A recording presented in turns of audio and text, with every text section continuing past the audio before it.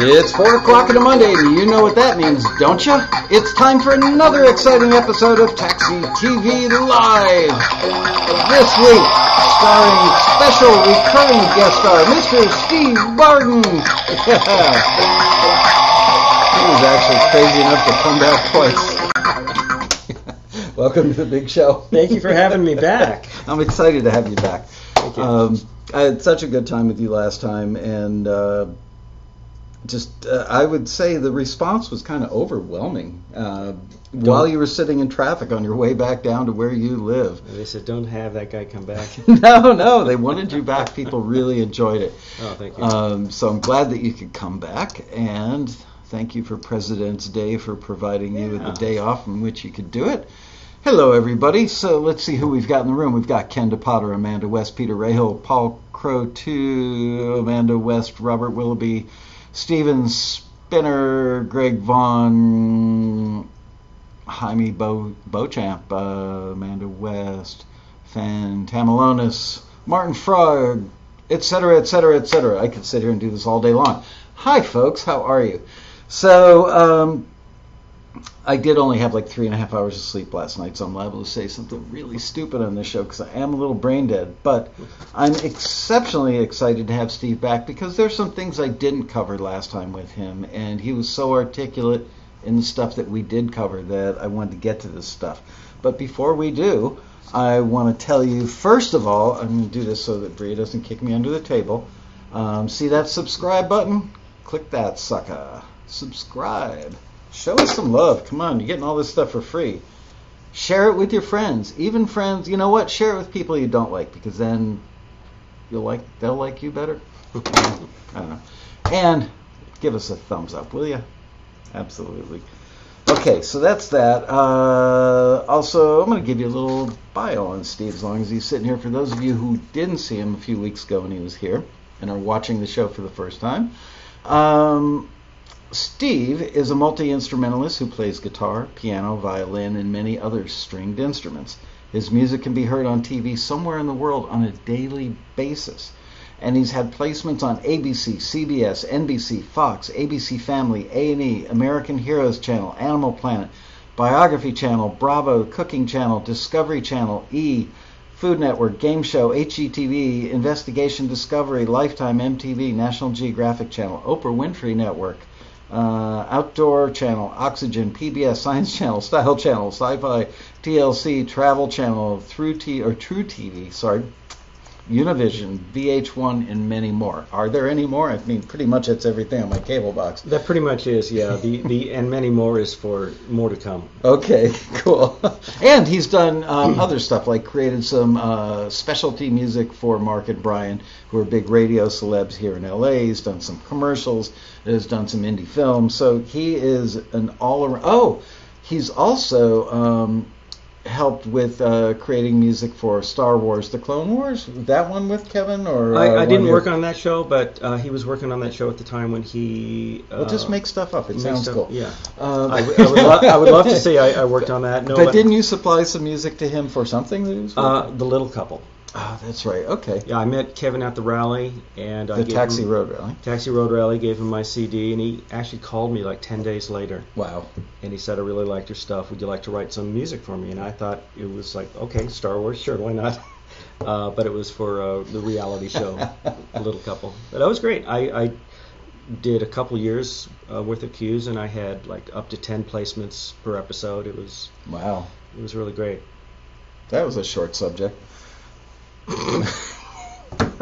Anyway, Steve has also written, and yes, this is why I'm having him on the show. Not that I haven't known him for years and I really like him, but he wrote a book that I'm really impressed with, and that like a bunch of you, Bria said it looked like about 100 people bought the book after he was on the show last time, and we've not had one complaint, only compliments.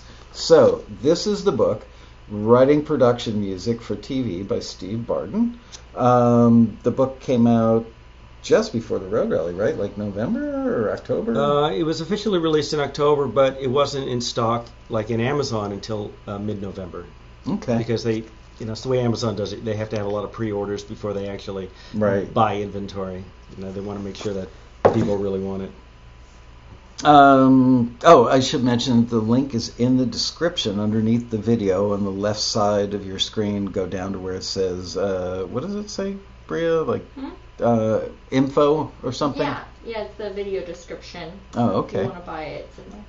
What made you decide to write the book, and how did you get it published? Because that's no small feat in and of itself. Yeah, Ron Middlebrook is the owner of Center Stream Publishing, and I've known Ron for probably 25 years, and I've done work for him over the years. I've done musical notation, I've done audio transcriptions, I've done audio restoration on the Jimi Hendrix tracks, personal cassettes.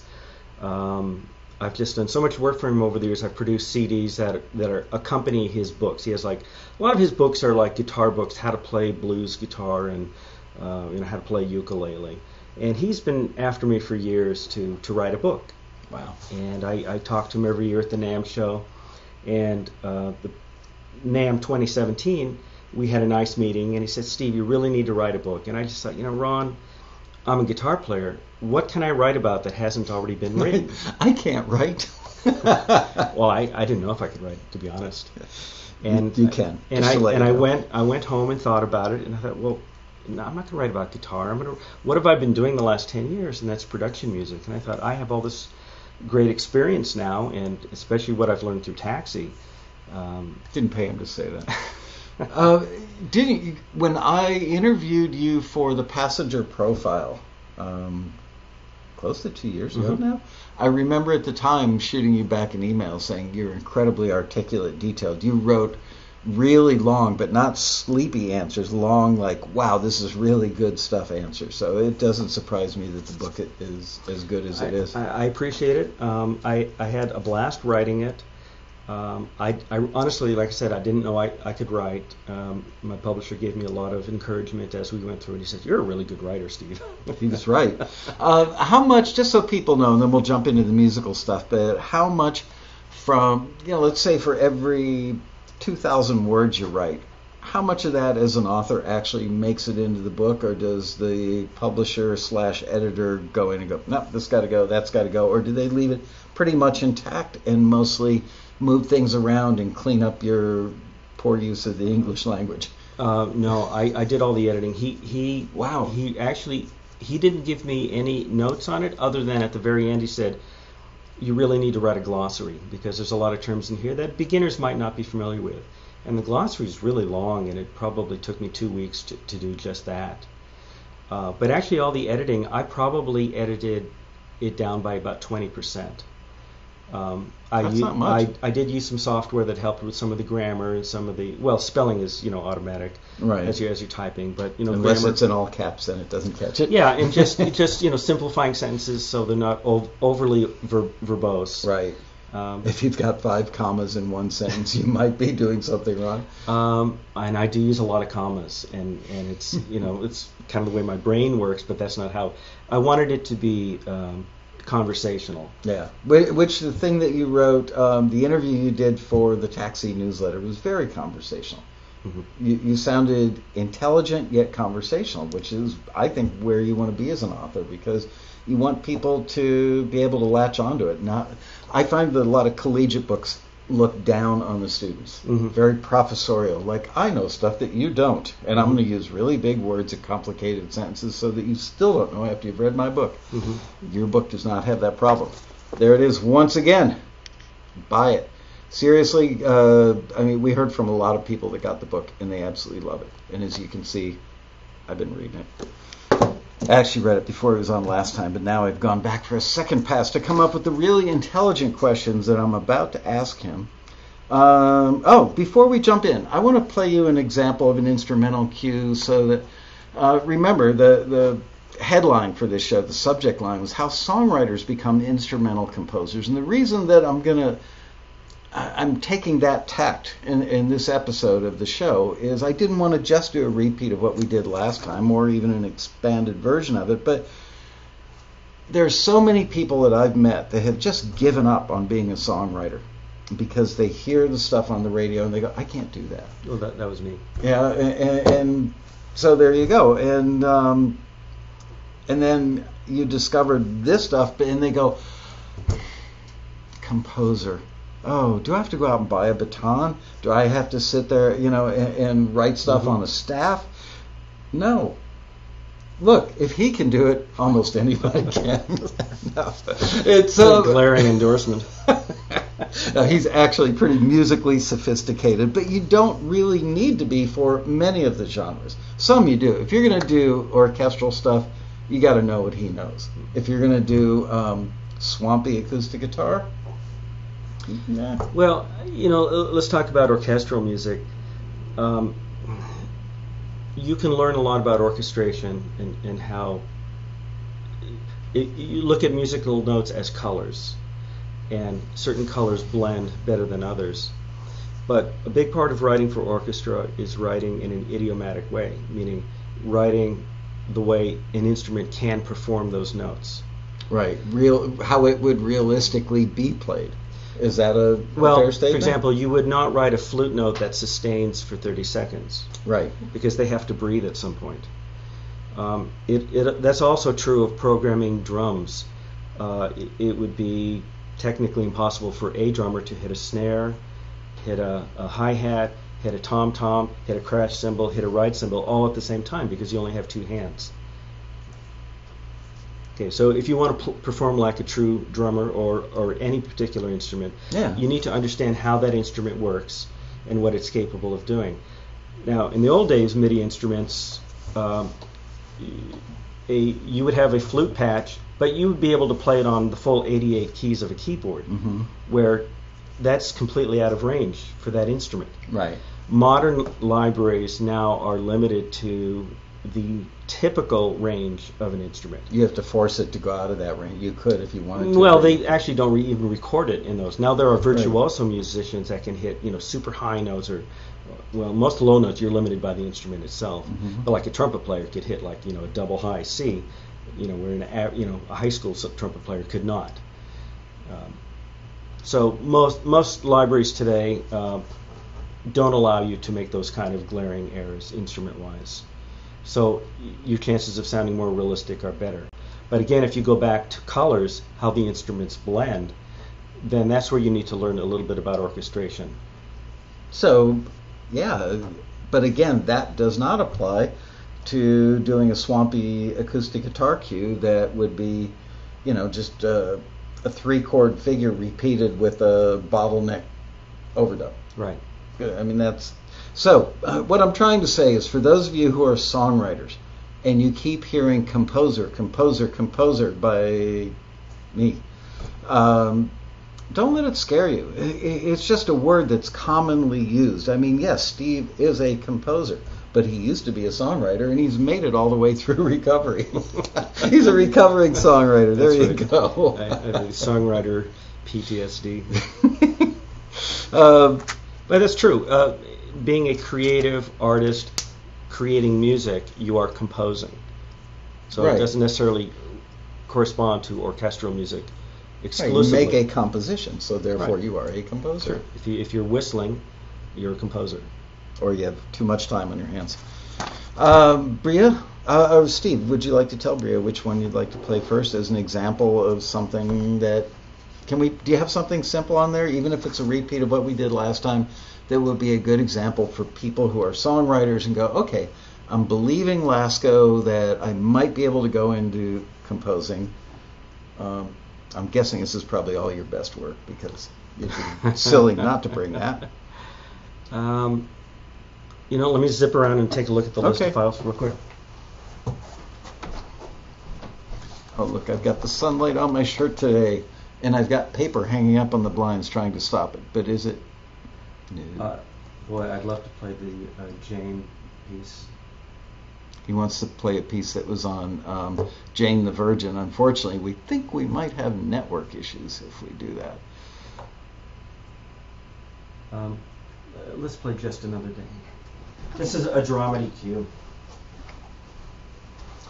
And although it is an orchestral piece, it's simple in the instrumentation. Okay. So what's this one called? Just Another Day.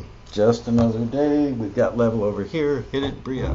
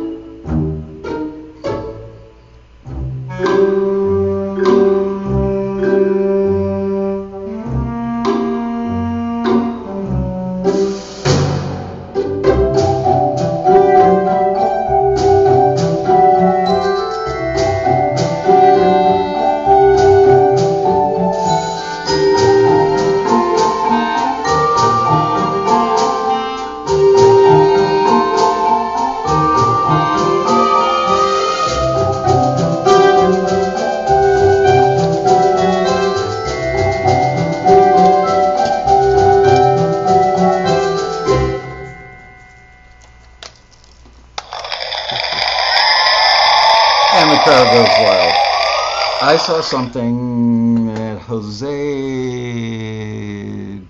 Vede says, so simple, I'm making it way too complicated. And you know what, Jose, I don't even know your music, and you're right.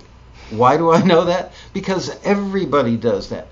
Everybody in the industry, or everybody who starts out to be a composer, seems to think that the best composer gets picked, which might be true for a scoring gig, or that the best piece of music gets picked.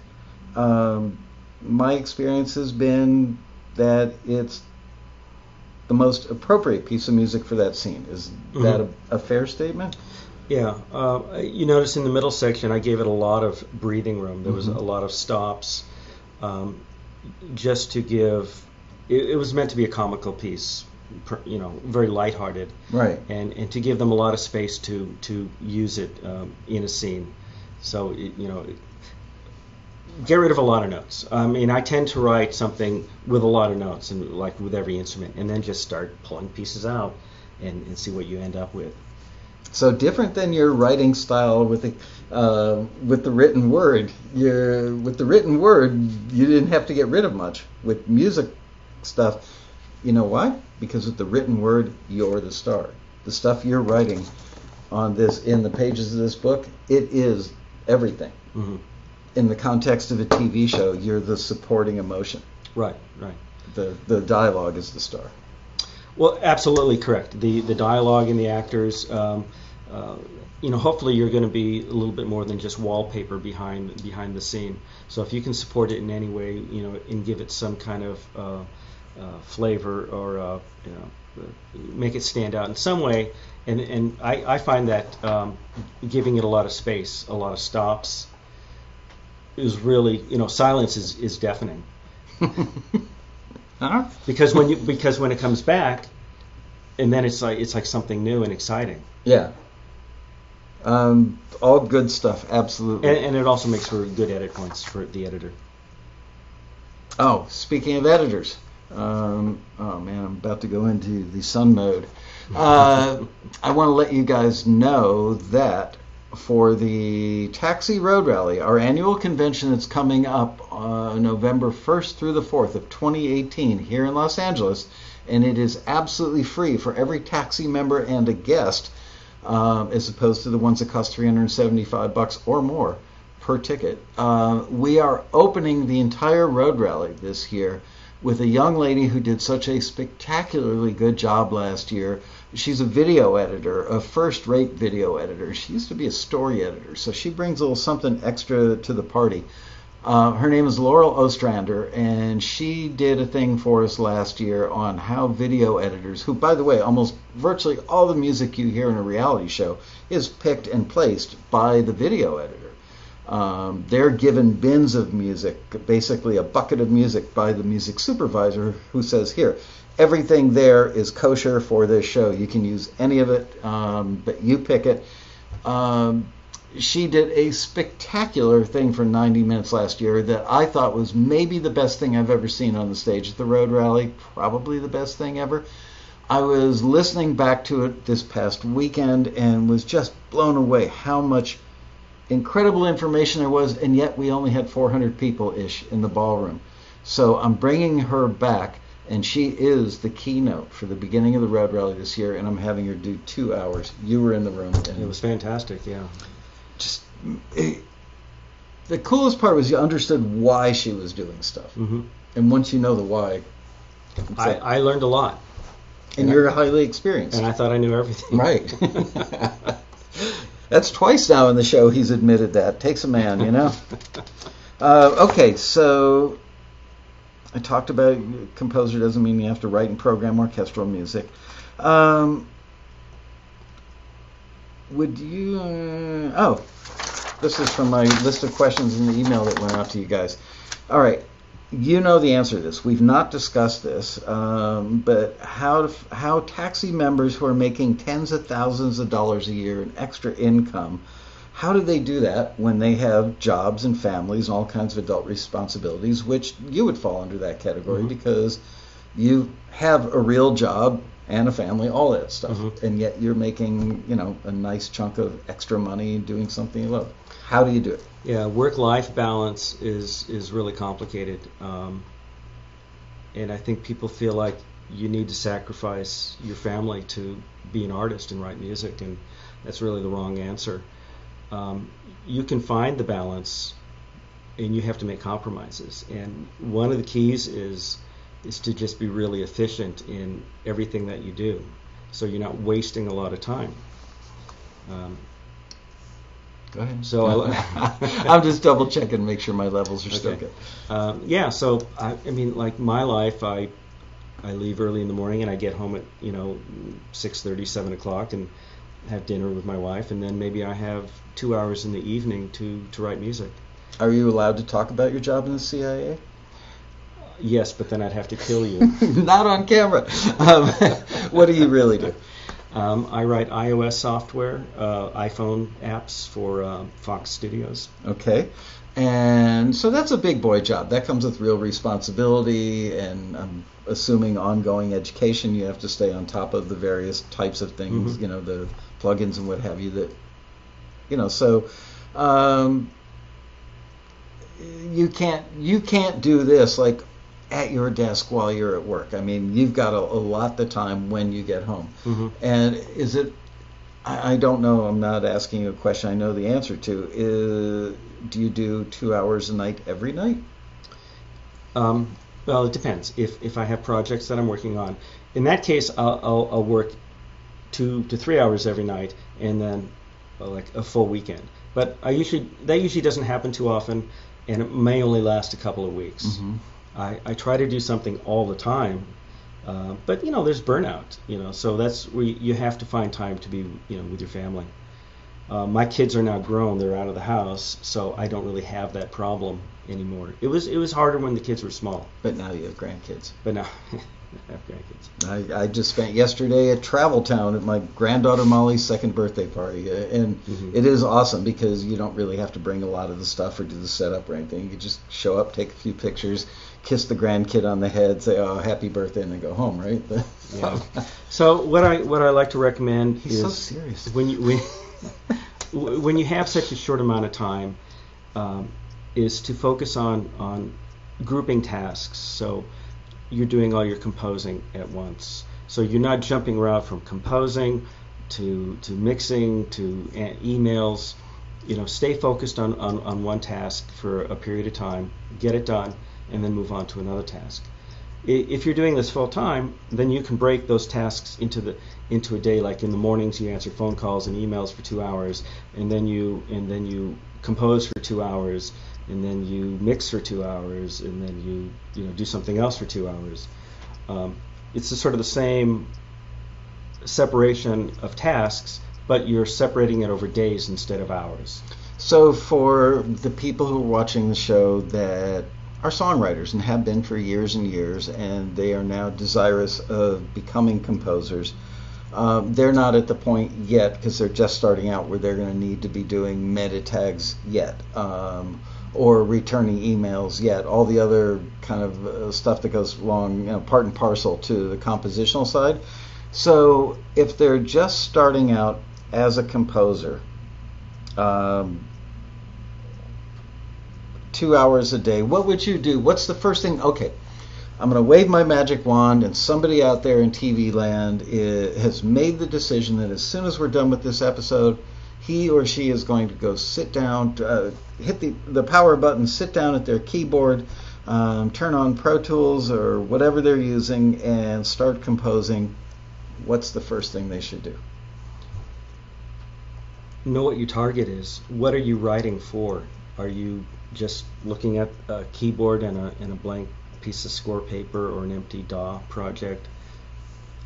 If you know what your end game is, what you're trying to compose, that's half the battle. A lot of people don't, though, and you know what? We probably see a lot of people lose the battle because they sit there scared to death. They look at the keyboard and go, "Well, this is it. Today's the day. I got to really start now. I got to do this." And they freeze because they just don't know what to do. So let's give them some advice on how to pick that starting point and how they should determine what it is they should start with on day one, note one. Right. So should I write a tension cue today? Should I write a swamp cue?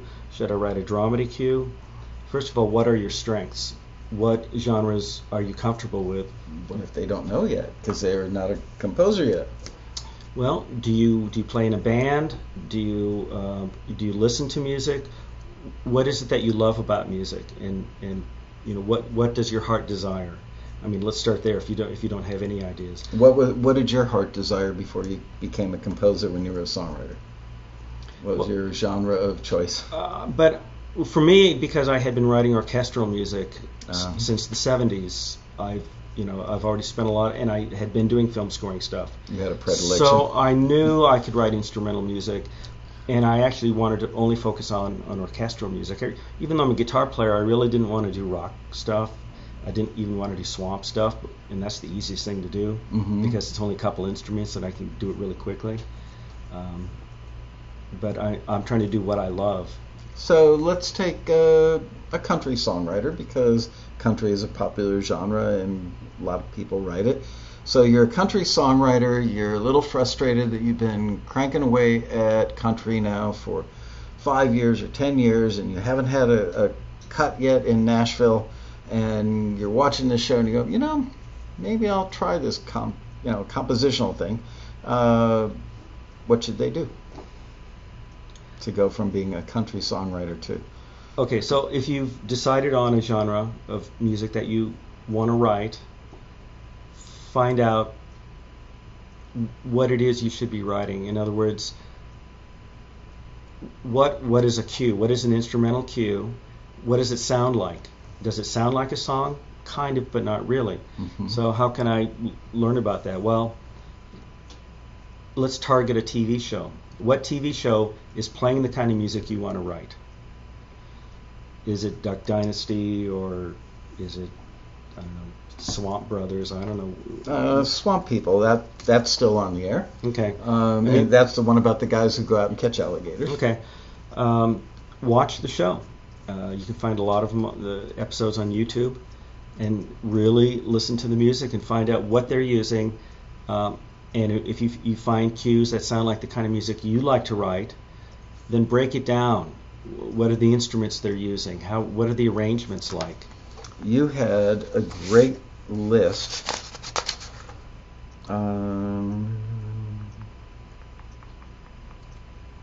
Page 92. Oh, I remember that. Oh, good.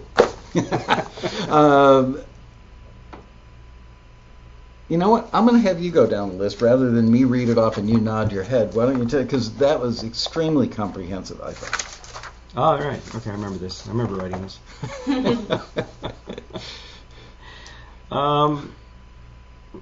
Determine the genre, style, and moods. Okay, this is the audiobook version, if you were wondering. We're talking about dissecting a cue. So we're going to determine the genre, the style, and the moods that a cue is evoking. Then we're going to break down the cue by analyzing the following items. The key. Is it a major or minor key? What is the specific key? What is the tempo, the beats per minute? What is the total length of the cue? Most cues range in a minute and a half to 2.5 minutes, but this is difficult to know if you're watching a show because they may only use 12 seconds of it. Right, 4 seconds here, 19 there.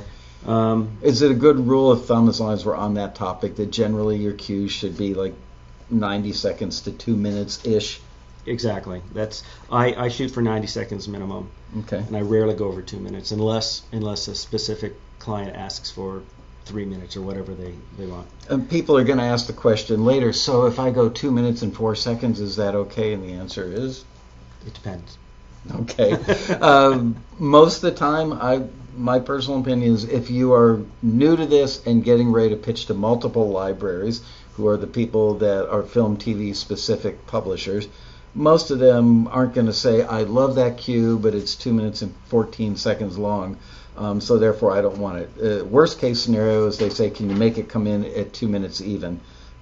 Typically, they're just going to take it as is. I think they generally will. I mean, because honestly, they usually chop up these cues anyway to a very short amount of time. If they have a specific scene that they're cutting to, where like it's like a montage scene where they know it's going to run a minute and a half to a minute 45, then they definitely want a longer cue that's going to work in that section. Okay, continue, please. Okay, what is the form? Is it an ABA form? Can you identify this as a typical form, or is it something unique through composed, which means it never repeats a section? What's the instrumentation? Identify every instrument that's used. Is it appropriate for this style of cue? Identify any edit points. Are there any identifiable breaks that an editor could use? Which we were talking about earlier. You put some in just to create some air, but also they serve the second purpose of making easy edit points. Right, and edit points don't always have to be silence. It's just a logical place in the music that makes sense to edit. If we can stop and dwell on that one for a moment, the silent edit point syndrome. I remember we started writing in a lot of our listings, which are descriptions that go out to our members as to what's being sought by the industry, and we would include language in there that says easy edit points. So somebody somewhere on the forum said, oh, that means a full rest. So now we're getting in stuff like disco music with full rest stops in it for editors to use. And it just sounded inappropriate. So the fact that you just said it doesn't have to be a pause or a rest, it can just, you can cut on a kick drum, on a hi-hat, on the first note of a guitar solo, on almost anything that shows up in a waveform is an edit point. But it can also be a rest that feels natural to the type of music. Mm-hmm. And just think of phrases, and I use this example throughout the book, and it seems childish, but it's Twinkle Twinkle Little Star. And to me it's the perfect example of form in production music. And it's da da da da da da da da da da da da. Okay, that's the A section. That's a perfect edit point. Mm-hmm. Okay, unless you have a note sustaining leading into the next section, it's probably a good edit point. Okay. There's no silence, but it's the end of a phrase, and it's a logical place in the music. Okay. I think that would be a great follow-up book. Everything I know about composing I learned from Twinkle Twinkle Little Star. You'd be surprised. Okay, edit points. Does it contain a melody? Okay, so if it's a full version, it probably has a melody, or is it some type of stem or alternate version? What is the range of notes the melody covers? Now this is kind of important because melody versions, depending on the instrument, could conflict with dialogue on the screen. So we have to be mindful of the sound of the melody instruments, and if they choose a version of your cue that doesn't have the melody, it's probably because your melody version is interfering with dialogue. What type of movement does the melody use? Is it stepwise movement, or is it leaps, jumping up a third or fifth or an octave? Does it work with the movement of the dialogue, or is it obtrusive? Well, you wouldn't know the dialogue because you haven't seen the show and you're creating this ostensibly for a catalog or a publisher. But it brings us to an interesting point, which we'll elaborate on later, which is knowing the type of show. Well, but you look at the show, and what is the choice that the editor made? Why did that tune has a melody. About this one we're watching to learn, right. We're watching to learn, so why did they choose that particular cue? Was that melody crazy wild all over the place? Or did they choose it because it has a limited range of 3 or 4 notes, less than an octave, or right. If the show were witty, fast repartee, you might use something that reflects that in the music versus something that's legato and mm-hmm. just looks like, wow, why did they use that? Mm-hmm. It would be obviously out of place. Correct. Does the cue modulate or change keys? If it modulates, does it return to the original key? And was that key change necessary? Do instruments drop out at any point? How interesting is the arrangement? Does it bore the listener by never changing? And this is a real key to working with simple arrangements by modifying the instruments coming in and out. So you don't have to really have a lot of chord changes or a lot of melody, but if you have instruments coming in and out, it changes the color of the music, and it makes it a little bit more interesting for them to use. Because if it's just a repeated 4-bar phrase over and over and over, right, it's, well, at that point then it becomes wallpaper. And it could be well executed wallpaper, but somebody else who put a little salt and pepper on their wallpaper is going to get the placement as opposed to your boring wallpaper. Exactly. Yeah. Exactly. When do instruments make an appearance? Does the cue build by adding instruments a little at a time, or are they always present? So good cues have a beginning, a middle, and an end, and they build progressively in energy and excitement. That's good. So they're not just stagnant pieces of music. And you mentioned, and it's really important for people who are new to this to understand that most of the time your piece of music, 95, maybe 99% of the time, it's not going to be used in its entirety. And as we saw on stage last year with Laurel Ostrander, she would start listening to a cue and go, okay, this is in the ballpark of what I'm looking for, but the scene has more energy than this. So I'm going to go, and she would just start scooting down the waveform, and she would actually look for the waveform to be a little bigger, knowing instinctively or intuitively that that is probably going to be representative of more energy. So she would take her cursor, go down there, hit it, go, there you go. I like the cue. It's got the right personality and the right mood for the scene that I'm cutting right now. And it's got a full complement of instruments at this point in the cue to add the right color and energy that you were just describing. Right, and if you've been doing this for any amount of time, you intuitively start writing in that way. So it does build to some sort of crescendo.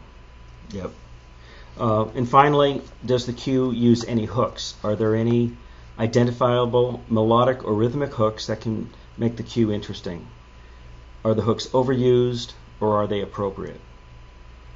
So that's quite a bit of stuff to think about when you're analyzing cues that are being used in shows. But you know what? I'm going to plug the book shamelessly because it's good enough that I should.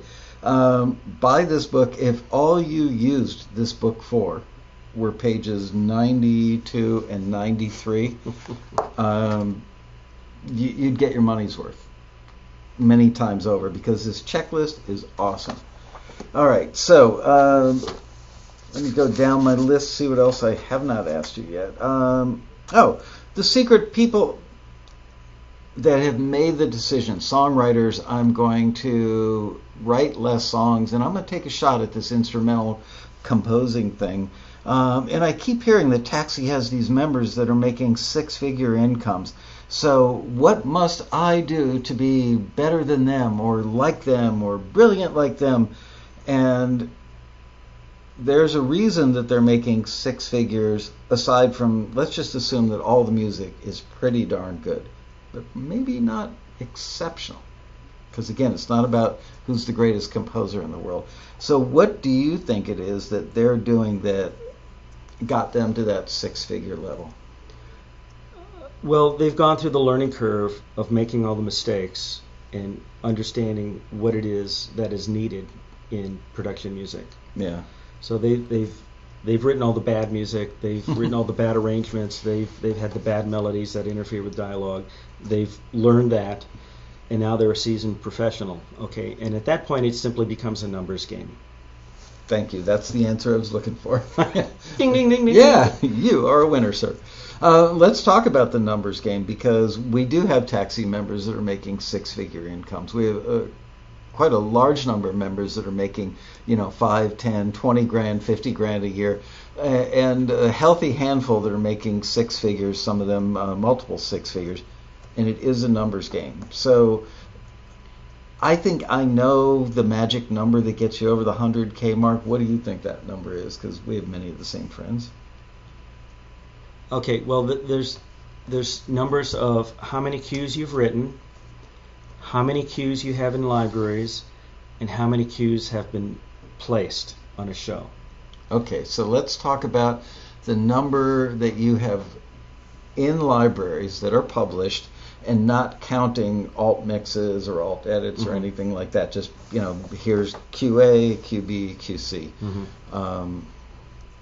From what I've been told from some of our more prolific taxi members, they've given me a number. Oh yeah, when I got over this number, the money really started to roll in. And you won't get there in a week, I'm telling you that right now, or a month, or a year. Well, I haven't actually done the math on it. Paul Croteau will. Okay. Because he's a math head. not meth head, math head. Wow. Because there is a placement in a show, but then the show can perform multiple times. Right. You can have a placement. So here's the thing: you can have a placement on a reality show on a cable network that doesn't pay as well, but it airs 1,000 times. Right. Or you can get a placement on a network show, like let's say an award show that only airs once. Right. So even though the network pays a lot more, the difference in accumulative income is way different. You'd almost want to take the reality shows because it adds up over time, over its lifetime. A friend of mine once said, who was kind of the Clive Davis of the music library world, he said to me, Michael, in his radio announcer voice, it's a penny business. And it is a penny. People are appalled when they get their first, PRO statement. Go, oh my God, I only got 17 cents for that spin. But the key is to get 17 cents a gazillion times because it does add up. And I agree with you. You're absolutely right about.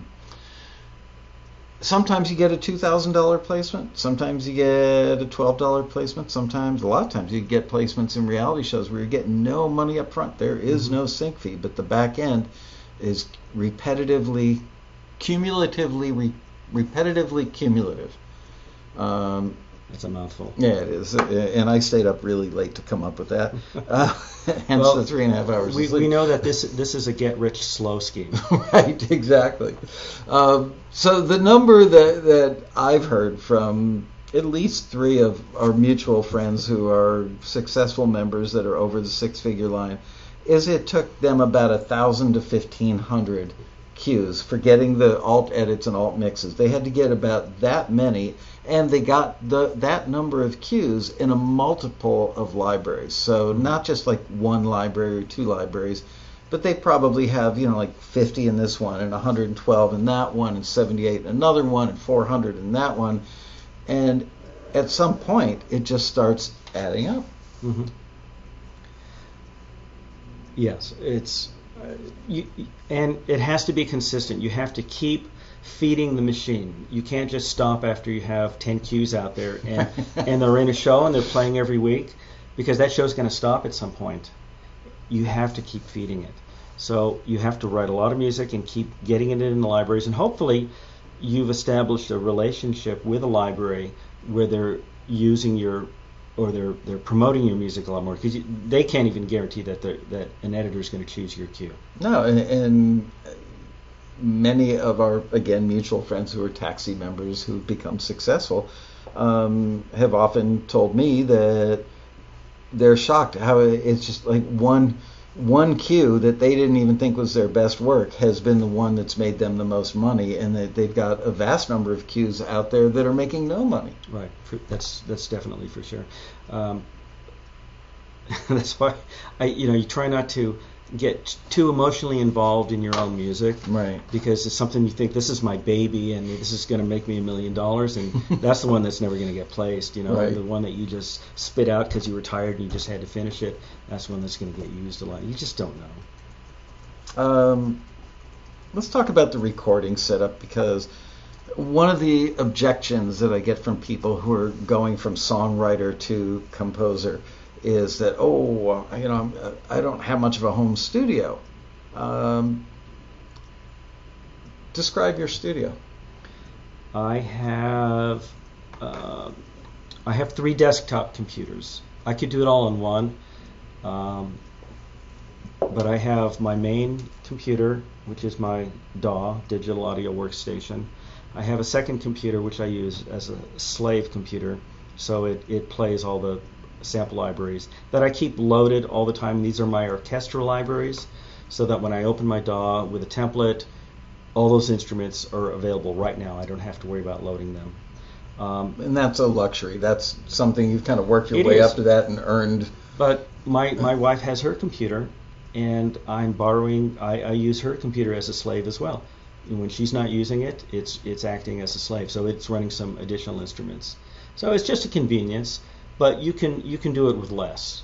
We both know Taxi members. I can think of one in particular that did an awesome. Well, say his name. Stephen Baird played an EDM piece once on an episode of Taxi TV. He was using about a 5-year-old 13-inch MacBook Pro. I said, "How much memory is in that thing? How much RAM do you have?" He goes, "I don't know." He really didn't. So that means it probably had the standard amount, which was like 2 or 4 gigs, not very much RAM. Mm-hmm. It wasn't a fancy, beefy, computer. Probably cost around $1,200 when it was new, and a little 2-octave keyboard. Mm-hmm. Depending on the style of music. Now, I will say orchestral music does require a lot more power because the libraries are more sophisticated. Mm-hmm. My main machine only has 32 gig. I say only. Yeah, that's not nothing.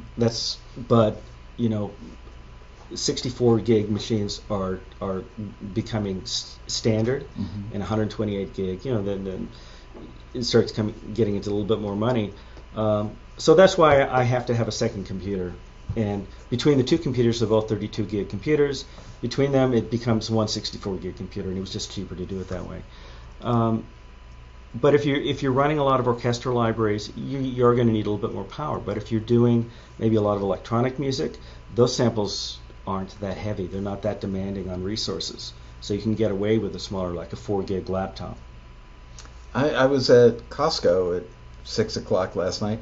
They actually had an iPad with 128 gigs of RAM in it, and the thing was like 300 and change. That's insane. It is. I couldn't believe that. I walked by it, did one of those, and came back and went, "Wow, that actually says that." Crazy. I'm trying to find stuff that we haven't covered yet already in my bullet points. So is it a fair statement? Because, again, we both know people. One I'm thinking of in particular would be Matt Vanderbo. And he's got an iMac. Again, I don't think it's that tricked out with a ton of RAM or anything. And he's got like a 2-octave keyboard. I joke because he's got it sitting in a tool shed. Like a tool shed. I've seen a picture of that. That's pretty great. I mean, literally in a tool shed in his backyard, and he's got his computer, his keyboard, and I believe his monitors sitting on top of just a simple little table with like a bath mat sitting underneath it to keep it from sliding around. Mm-hmm. He doesn't have any acoustic treatment. He doesn't mm-hmm. have $5,000 worth of walls built within walls. And the guy was able to walk away from his job as a college professor because he's now making enough money with his music after only like 5 years that he was able to do that. So my point is that don't let that be your excuse to not start. Do not scare yourself out of starting by saying, geez, that means I'd have to go buy a big beefy computer. That means I'd have to learn a lot about programming. If you've followed Steve's advice and picked what comes naturally to you and what is at the intersection of what the industry needs and what you do, which let's go back to the country person and the alligator shows, you don't need a lot of powerful computers or expensive microphones to lay down an acoustic guitar, maybe or arpeggiated banjo picking thing or a bottleneck slide. Right. I do most everything in the box, meaning virtual instruments. Occasionally when I do record guitars, I only have a few mics, and I've been primarily using this Gauge mic that I bought at the rally for like $100 a few years ago. You know what? I'm going to bring one of those out because I just noticed it. I literally found this microphone sitting on my... Yeah, this was a large diaphragm microphone, and it works great on guitars. I used it on that Dobro episode of Taxi TV, and God, it just works great. It wasn't expensive, and for what we're doing with production music, the sound is excellent.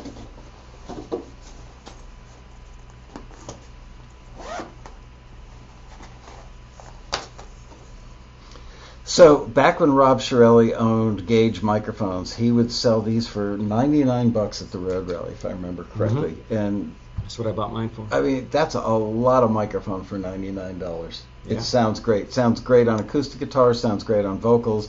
Shirelli no longer owns the company. I'm not plugging it because he's an extremely close friend of mine. I'm plugging it because it's a great sounding microphone. So go to GageUSA.com, I believe. I think it might be Gage-USA. Sounds right. They've upped the price. They're no longer. I think it's like $250 now. Yeah, and still worth it at that price. Right, because if you're going to buy a Neumann for $5,000 to $7,000, the difference in the sound quality for what we're doing is not significant enough to justify the cost in my mind. I have never met anybody in the industry that said, wow, if only they'd used a Neumann on that acoustic guitar, I would have signed that artist, that piece, used it in my show. Nothing. Yeah, exactly. And exactly. I like Neumann microphones. I use plenty of them. But that does the job. Okay.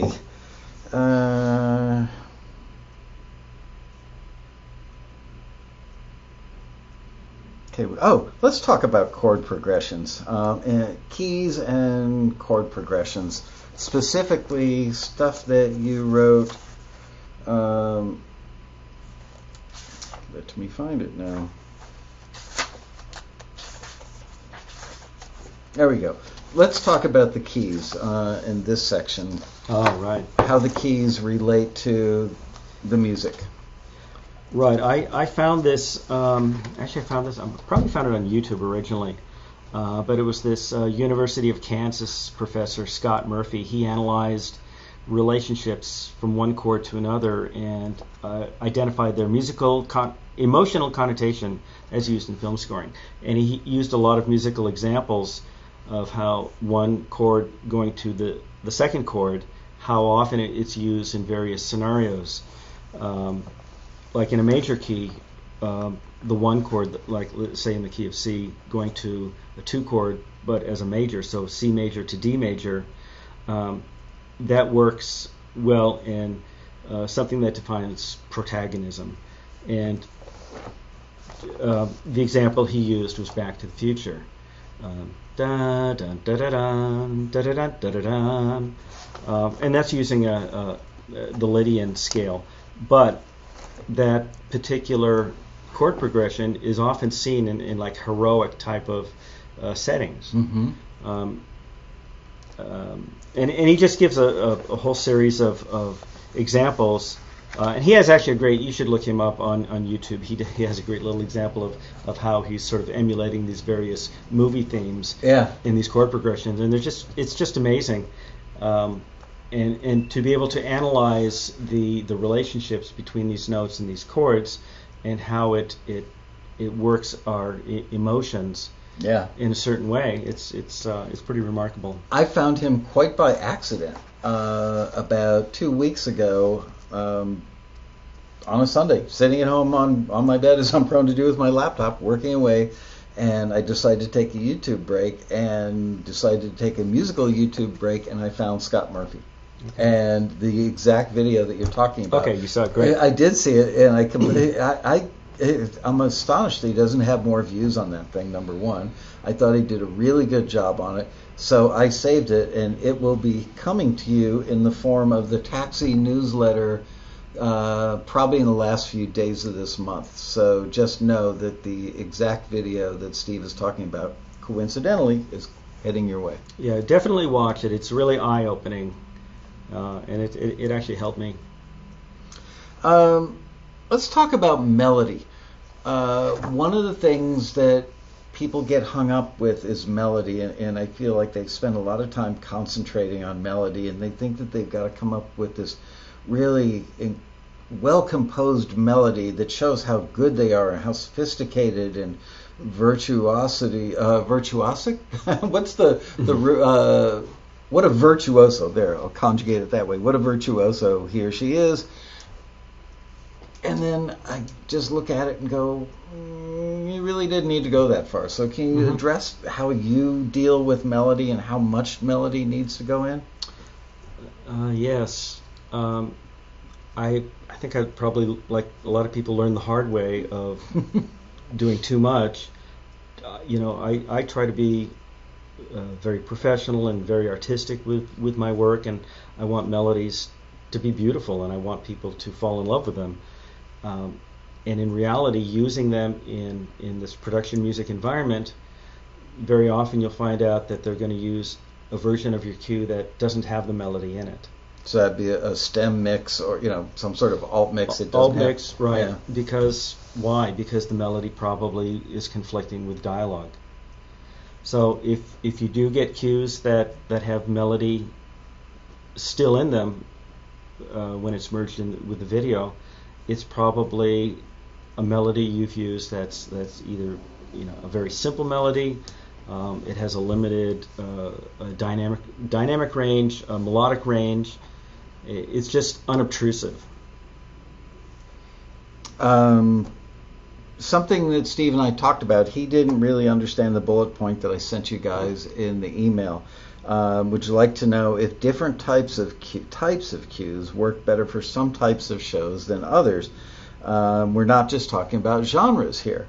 So he said, well, I'm not really clear on what you meant. And frankly, I didn't remember what I meant at the time that I wrote that. But we did figure it out right before we started the show, which is take the example of a tension cue. We talked about this. I can't remember. Did we talk about this on the show already? That it's a broad thing, or was that before the show? No, it was before the show. Okay, so tension cue. Tension cue can be many, many, many types of tension cues. So can you talk about, maybe give a few examples of types of tension cues and the types of shows or scenes that they would be used in, just to make this point?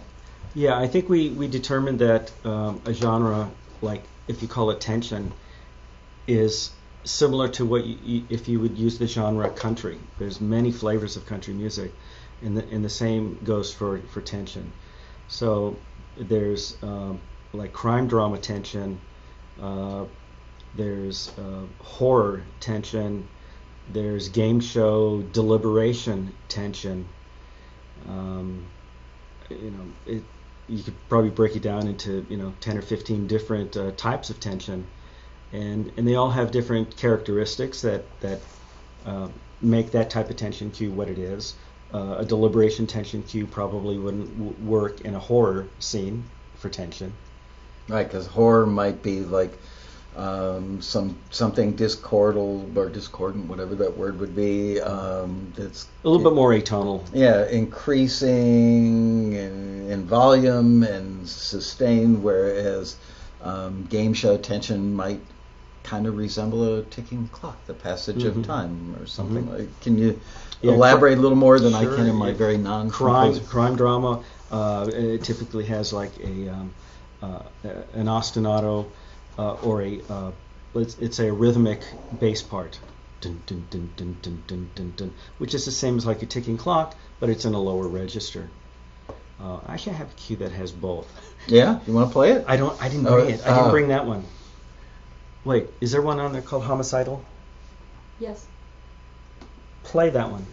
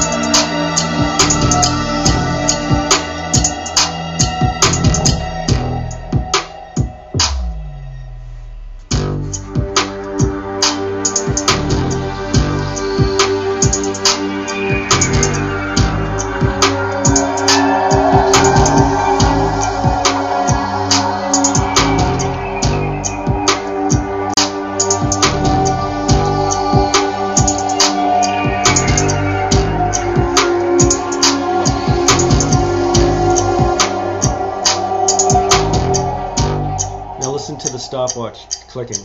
It's double time now. That's a subtle little thing you did to create a build and move it. Right, we're creating a little bit more tension, a little bit more excitement.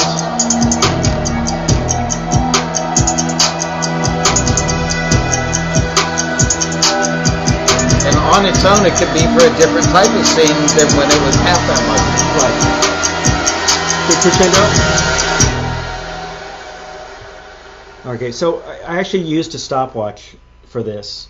And, I mean, stopwatch represents time. Mm-hmm. You know, you're running out of time. And by doubling the tempo of the stopwatch, it sort of increased the intensity. And used it as a percussive instrument, not meant to really, you're not supposed to be thinking of it as a stopwatch. Right, because you don't want to insert sound effects in your stuff because that'll make the editors probably not use it, because if they need sound effects, they want to decide what it is. Exactly. But in this case, yeah, I mean, unless you really thought about it, you wouldn't even really recognize it as a stopwatch so much as percussion. Yeah, hopefully. Yeah, didn't cross my mind. Yeah. That's one of those cues, though, you do need to test a mix with playing it at a low volume, because if they use it in, a lot of times on TV, they put these cues way low behind dialogue and stuff. Yeah. And the only thing you're going to hear are the high-pitched instruments. So if all you're hearing is that tick, tick, tick, tick, that can be really annoying. So let's try it. Go ahead and play. Go to like second half of that, so we get to the double time ticking, and hit play. And I'm gonna.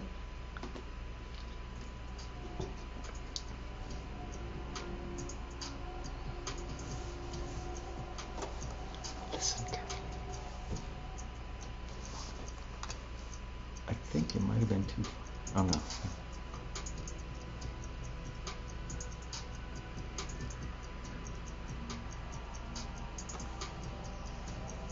Is it even playing stopwatch yet? Mm-hmm. Mm-hmm. Yeah, oh, I do hear like the hand clap more than anything, but I don't hear the ticking, so that's good. Yeah.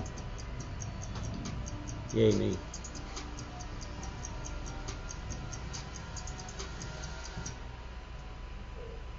Okay, so as you guys hopefully heard, we were listening to see if the stopwatch poked through, and that was the thing that you mainly heard at a very low level, because, as Steve said, they oftentimes will mix cues really, really low.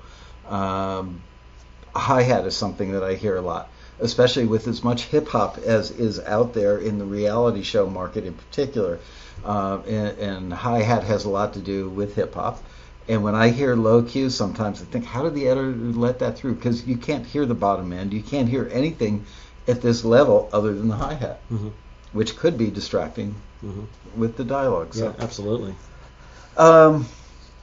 Somebody asked the question, and we will get to some Q&A momentarily, because I want to try and give you guys a good chunk of time this time, which I did not last time. How long from the moment you have the idea, this is the kind of cue that I'm going to do? Let's say you're responding to a taxi listing, so you already know the genre and the style of cue you're going to create. How long is it from start to finish on average?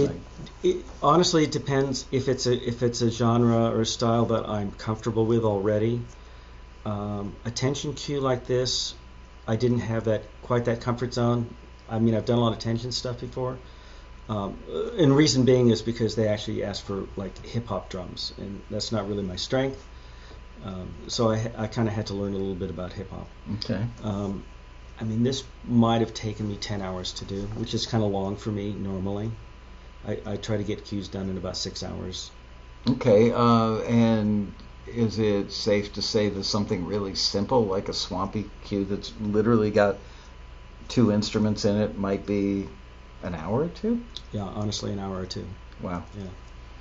So this is just me personally, because I want to see everybody come up a winner. I want to see everybody be successful. But my personal advice, knowing a lot of folks like Steve, a lot of composers, and virtually all of them started out as songwriters, go back to Steve's original advice at the top of the show, which is find something that's in your comfort zone that the industry is looking for and is at the nexus of those two things. And if you're a guitar player, swampy cues are just, they're still being used. Any of the shows that are like backwoodsy, people have beards, or they're running around chopping down trees, shooting alligators, all that good stuff.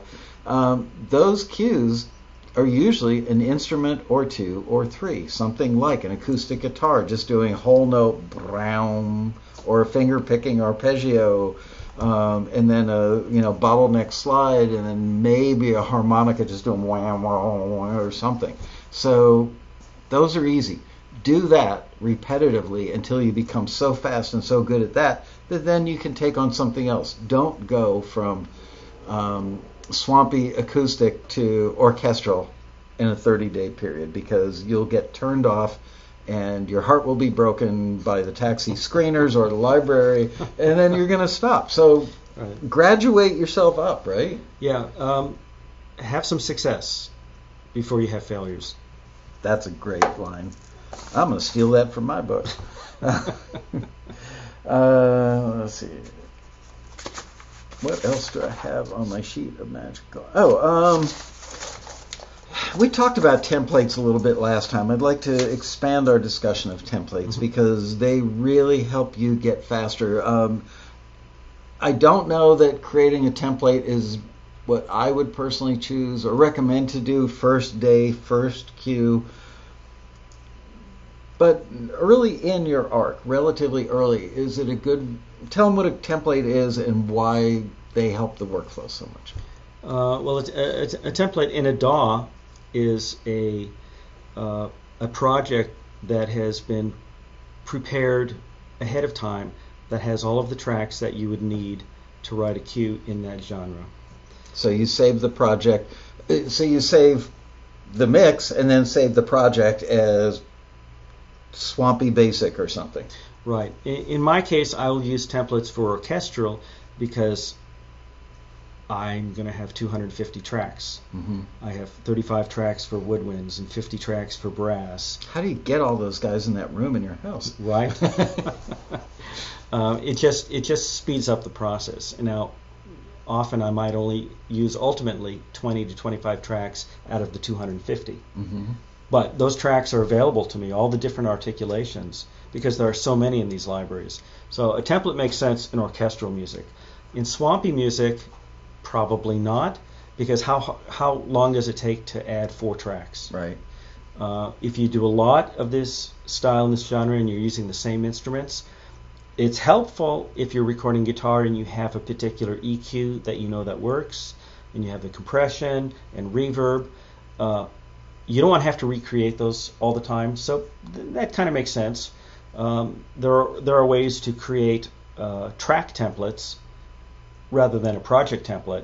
So I bring in an acoustic guitar template, which has all that EQ and reverb settings already set up there. Got to save you half an hour on the front end of that thing easily. It's a tool. Yeah. Anything that helps speed up the process. And we talked about being efficient. You want to get through this stuff quickly. You don't want to relearn how to use your DAW every time you start up. You don't want to relearn how to set up an EQ every time you put a microphone, plug it in, point it at the guitar.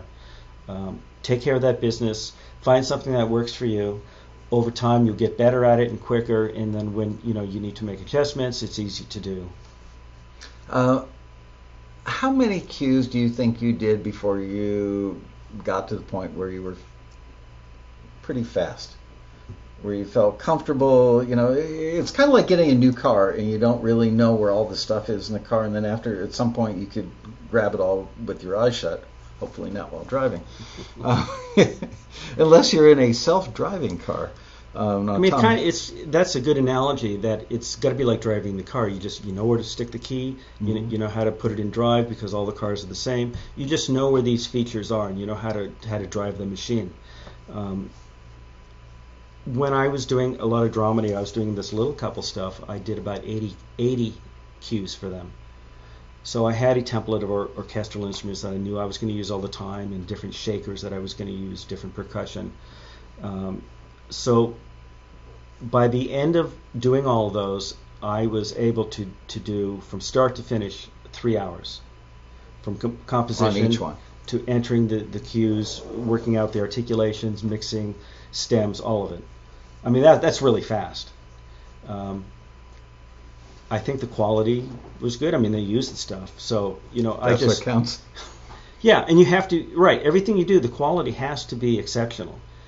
You know, you can't really take shortcuts on that. So, but again, once you're doing the same stuff over and over and over. Now, if I was going from dramedy to orchestral trailer music to swamp cues, that would slow me down. But the fact that I was doing a big project with a lot of cues, I was able to go through it quickly.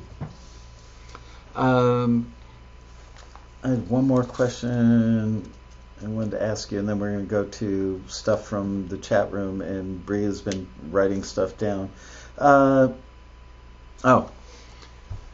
So much of the industry operates on what people really don't want to talk about a lot, which is give me more of the same, but different.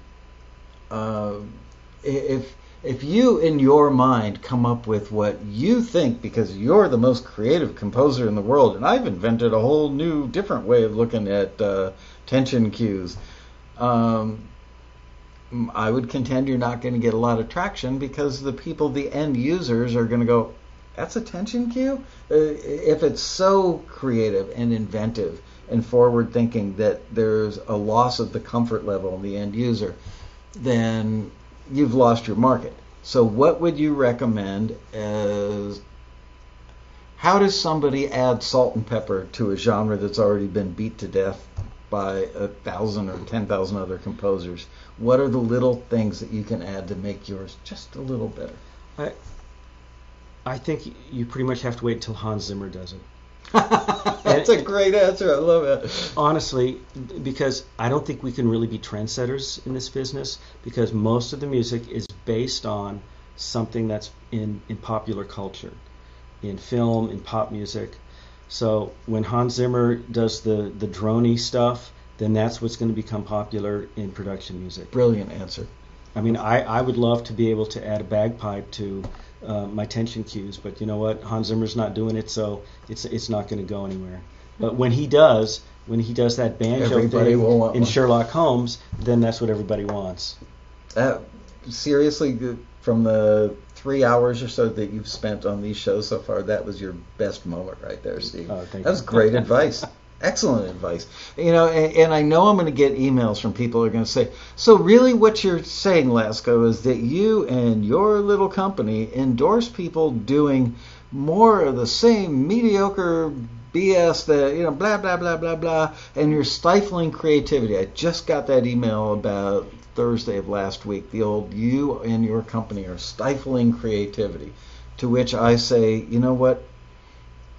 There's no law that says that you can't do both.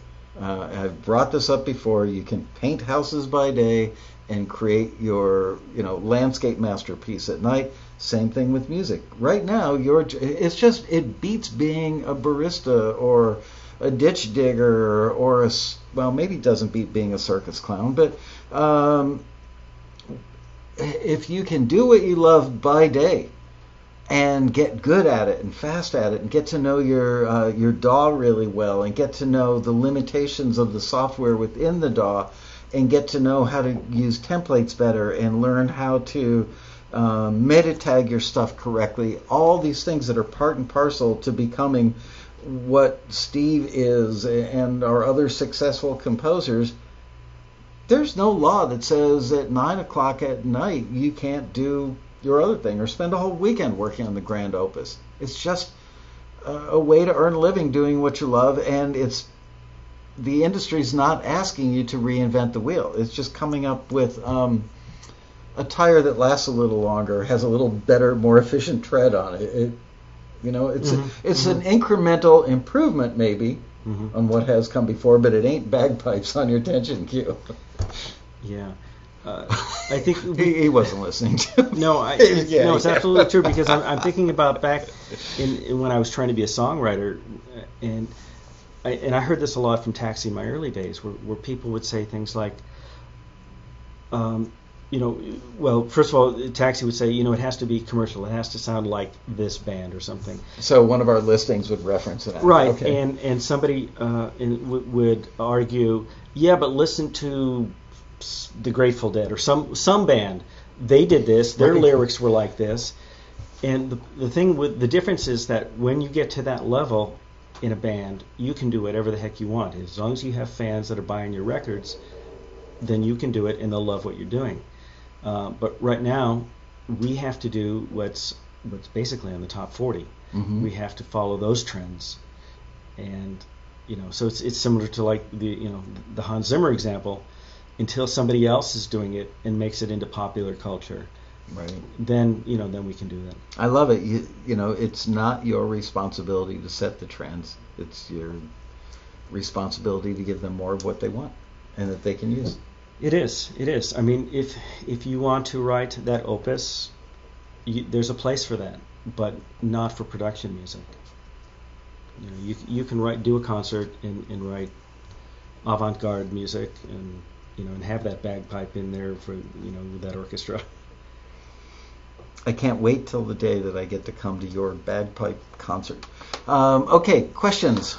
Bria is handing me questions. These are all questions that have been taken from the chat room while Steve and I were talking.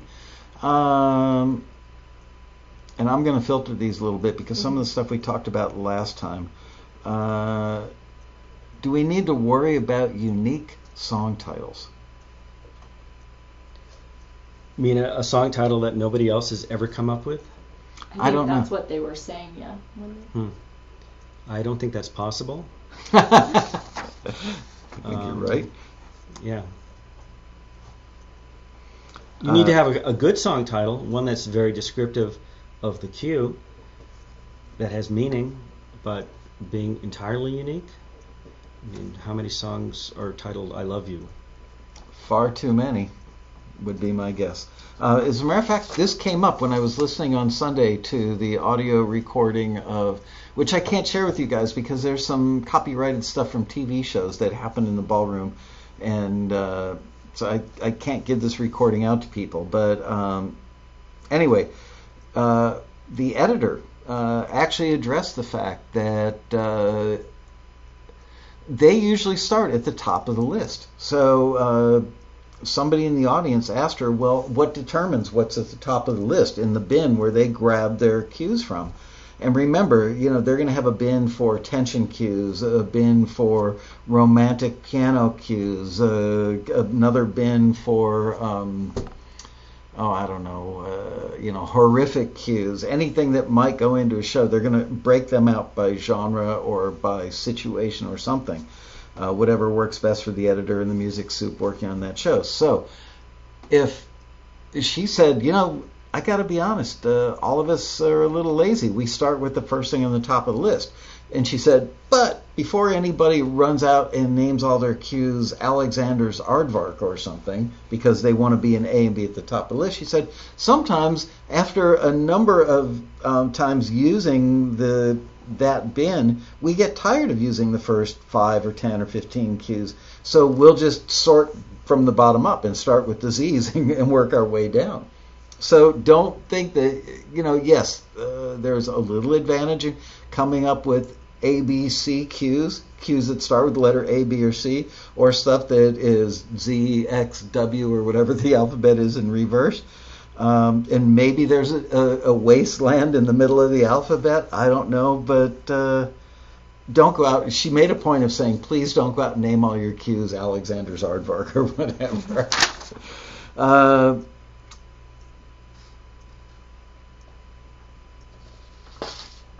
This one's such a broad thing. If you're licensing cues regularly, what kind of income range can you expect to make annually? Does it get any harder to answer than that one? $327 is the exact answer. Your mileage may vary. There's no way to answer that. It depends how many years you've been doing it, how many cues you make. I know people that make a lot of cues, but they're cues that aren't needed by the industry. They have a habit of I'm thinking of somebody in particular I know that does incredibly good work, impeccably good work. But the cues that this person makes are stuff that when I hear it, go, wow, that's really well done, but it's going to get requested like once a year. So go for the things that you hear being used in the genres that you're comfortable working with. That is a good part of the success formula. And I would say expect that in the first year you're not going to make anything. Goose eggs, zeros. Second year, a few $100. Third year, 1,000 or two. Fourth year, 3, 4, 5,000. Yeah, I equate it with learning how to run a marathon. You're not going to go out tomorrow and just run 26 miles. And live. And live. There was a period when my wife had a brilliant idea when I turned 40. We're going to run a marathon. It's like, okay. Nice going, Leanne. And so we, this is my other wife. Okay. So we're no longer married, so. Well, and for good reason. This is why. No, but we'd go out, and the first week you would run 1 mile. And then you would every day go home and run 1 mile, and you keep running 1 mile. Next week you come back to the training and you run 2 miles. Yeah. And you progressively get better and better and stronger. And by the end of 3 or 4 months, you're running 20 miles. Wow. Or 15 miles, whatever it is. And then you ran right past your wife and just kept going. Kept going. Bada boom. Oh, man, I can do ex-wife jokes all day long. It's one of my favorite subjects, even though it's been like 30 years. This is a great question. Steve, have you found the 80-20 rule to be fairly accurate for the success of your cues? I do personally. I actually posted something on Facebook a couple months ago that I had done a little bit, and I had based this on TuneSet reporting, based on their detections of the number of cues that I have with them, and not all my cues. I have like 230 cues or something with TuneSet, and based on the number of placements that they've detected, it was right up there that 80% of the number of placements or number of detections was about 80% of the highest numbers were of 20% of the cues. I mean, it roughly fit that rule. It's funny how life is. It's called the Pareto principle. 80% of your income will come from 20% of your endeavors, if you will. And I hear this over and over and over from composers. So while it's a numbers game, you can't just merely say, well, if I create 100 cues, I'm going to make X amount of dollars. But you can know that about 20 of those 100 cues are the ones that are going to generate the most. Just works out that way. Do you ever use drum loops? All the time. Which DAW do you use? I am now a Cubase user. I was a Sonar. I was a Cakewalk user for 30 years until Gibson ran them out of business, and now I've gone to Cubase. Okay. Have you ever had any reliability / workflow issued with PC Mac system mixing? And that's too. I don't understand that question. I'm sorry. How many libraries are you personally in? Your music? Not that many. I've always kept the number small. Maybe around 10 or 12. Okay, so that's not nothing. It breaks my heart when I see people library love. They get their first thing in the library, and the library owner says, "What else you got? Or can you give me, other types of tension cues?" They love me. Yeah. And they get very attached, and they feel like they've got a relationship with that library owner, and they stick all their eggs in that basket. While that library may be really good at getting tension cues placed, they may suck at orchestral stuff, or they may suck at swampy cues because they just don't have those relationships with those shows. Yeah, see, when I meet a new library, I will often give them only 2 or 3 cues just to kind of see how well they work. I don't want to give them a ton of stuff. So I've got several libraries that I'm waiting to kind of get results from before I invest too much with them. Now I have other libraries that I get a lot of placements from, and I'm going to keep supplying them with cues. And it's, they're new libraries all the time, and a lot of these guys are just learning the business too, and maybe some of them have good connections for a while, and then they kind of fall apart. So I try not to invest too much into a single library. It's just don't put all your eggs in one basket. Yeah. Makes perfect sense. How can a songwriter, this is very apropos of today's episode, how can a songwriter edit his or her songs to make them more suitable for film and TV? For example, a 3-minute and 30-second song, what are some tips that make it more sync-friendly? A song with lyrics? Is that what they didn't specify, so let's look at a song with lyrics and taking the lyrics out and making it into an instrumental. Yeah. Well, if it's with lyrics, I mean, I think this is where Robin Frederick is the queen of everything. The queen of everything, right? Because she'll teach you about writing songs that are generic, that have a singular message that's not specific to a town or to a person's name or something, to make it friendly that would fit in any scenario that's just dealing with a specific emotion.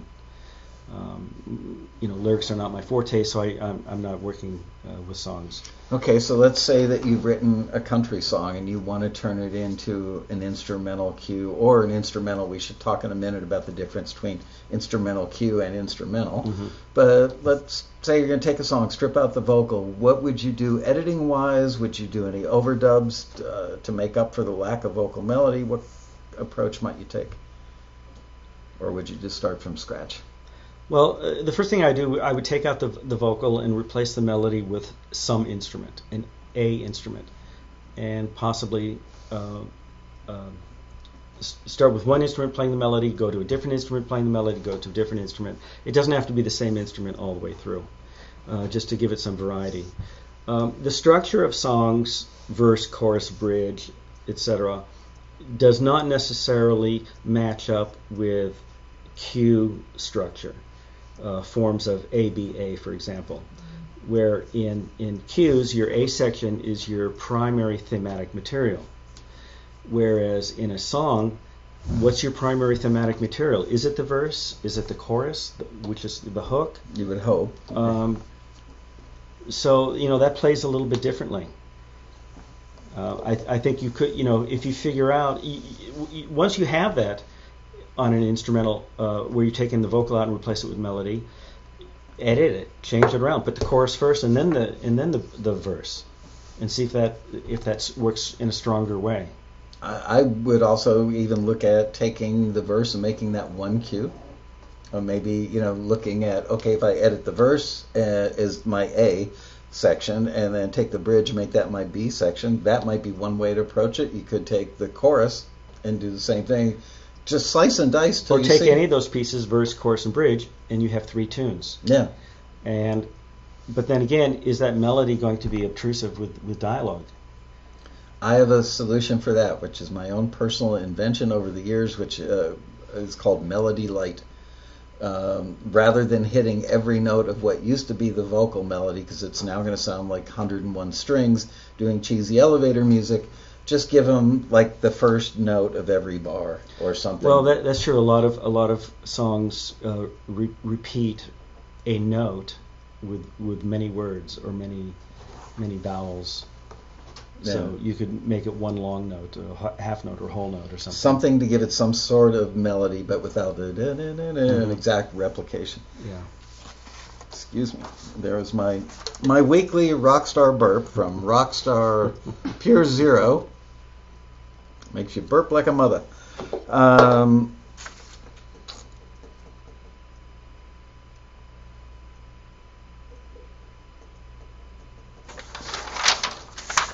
Let me see. Oh, I'm being reminded to not let you forget to give away a book. Oh, we will give away a book. Oh, we should give away a book. It's actually, it's 5:31. All right, let's give away. We can do two books, and whoever wins these books has to come and get them. Yeah, that's right. By the way, speaking of people coming to the office, oh gosh, what was his name? Who's here last week? Craig Robart. Craig Robart, I thought, did a really good job of interviewing me on this. Don't start typing in your +1s yet, you guys. Jeez, wait for the starting gun. Anyway, I watched a chunk of that episode from last week, and I think that Craig Robart deserves a round of applause for coming well prepared and doing a really good job.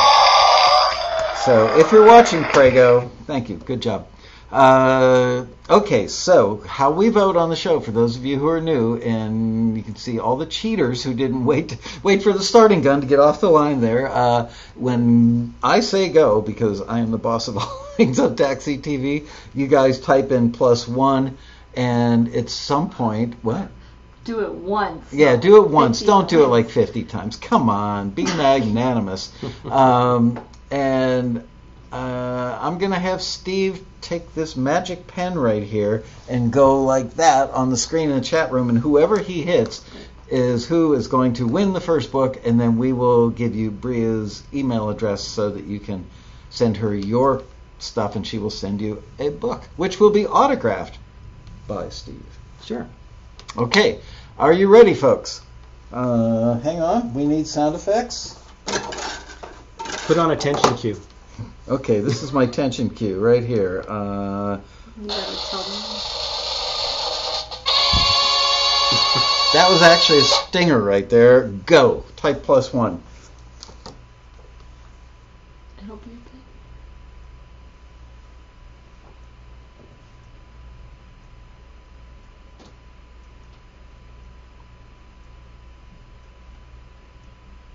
Okay, let's go that right there, that long one. Okay. Rosanna Dana. Rosanna. I know which one you're talking It was Rosanna Eastman. Eastman official. Yes. Rosanna Eastman. There it is. All right, she typed it in twice. Swiped it in twice. Whoa, we may have to I think disqualify. everyone was. I know. Okay. We're going to single you out, Rosanna. Okay, so now everybody take a breather, and we're going to do round 2 for the second book as soon as I see things calm down in the chat room. And for those of you who are watching the show afterwards in the archives, this is why you want to watch the live show, is because you win cool stuff on the show and get to ask your questions in real time. All right. Let me see what we've got here for sound effects for round 2.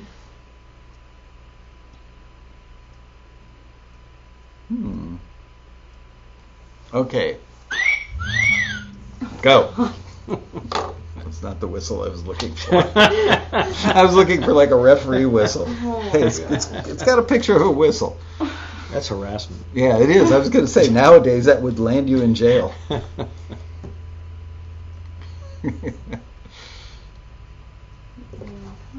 Oh, the suspense.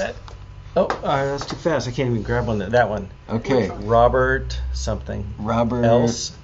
Robert F. Else. Okay. Congratulations, Rosanna and Robert. You guys are big winners. Okay, we should wrap up so we don't go incredibly long. Let me find my notes to see if there's anything I need to mention at the end of the show. Next week, we're going to have Robin Frederick here showing how songwriters can get out of their dated rut and become more contemporary. We revisit this issue a couple times a year because it's a really common theme. People who have been writing songs for decades and they go, I'm not going to even do it anymore because it's just too hard to sound contemporary. Robin is going to show you some really cool tools, tricks, and techniques that can help you sound more contemporary. Bria is going to hold up a sign that reminds me to tell you to subscribe. Click that little red button right down there in the corner. Whoops, not that corner. Yeah, that corner right there, baby. Share it, even if you email it yourself. Just do anything you can to make YouTube like us better. And there you go, like us. With that, I would like to thank you for coming back a second time and subjecting yourself to these folks because we know they're a tough audience. My pleasure. Yeah, it's always great to have you. And where's my copy of the book? I personally recommend this book. Okay, it's that good. I wouldn't have him on the show if it wasn't, and he wasn't, and all that stuff. Thank you guys for watching and asking great questions. Steve, we will see you down the road. Thank you, Michael. At the Road Rally, Yes. if not sooner. That's in a couple of weeks. Yeah, it's in 9 months. Oh man. It scares me that I'm actually working on the Road Rally as we speak. See you guys next week for another exciting episode of Taxi TV Live.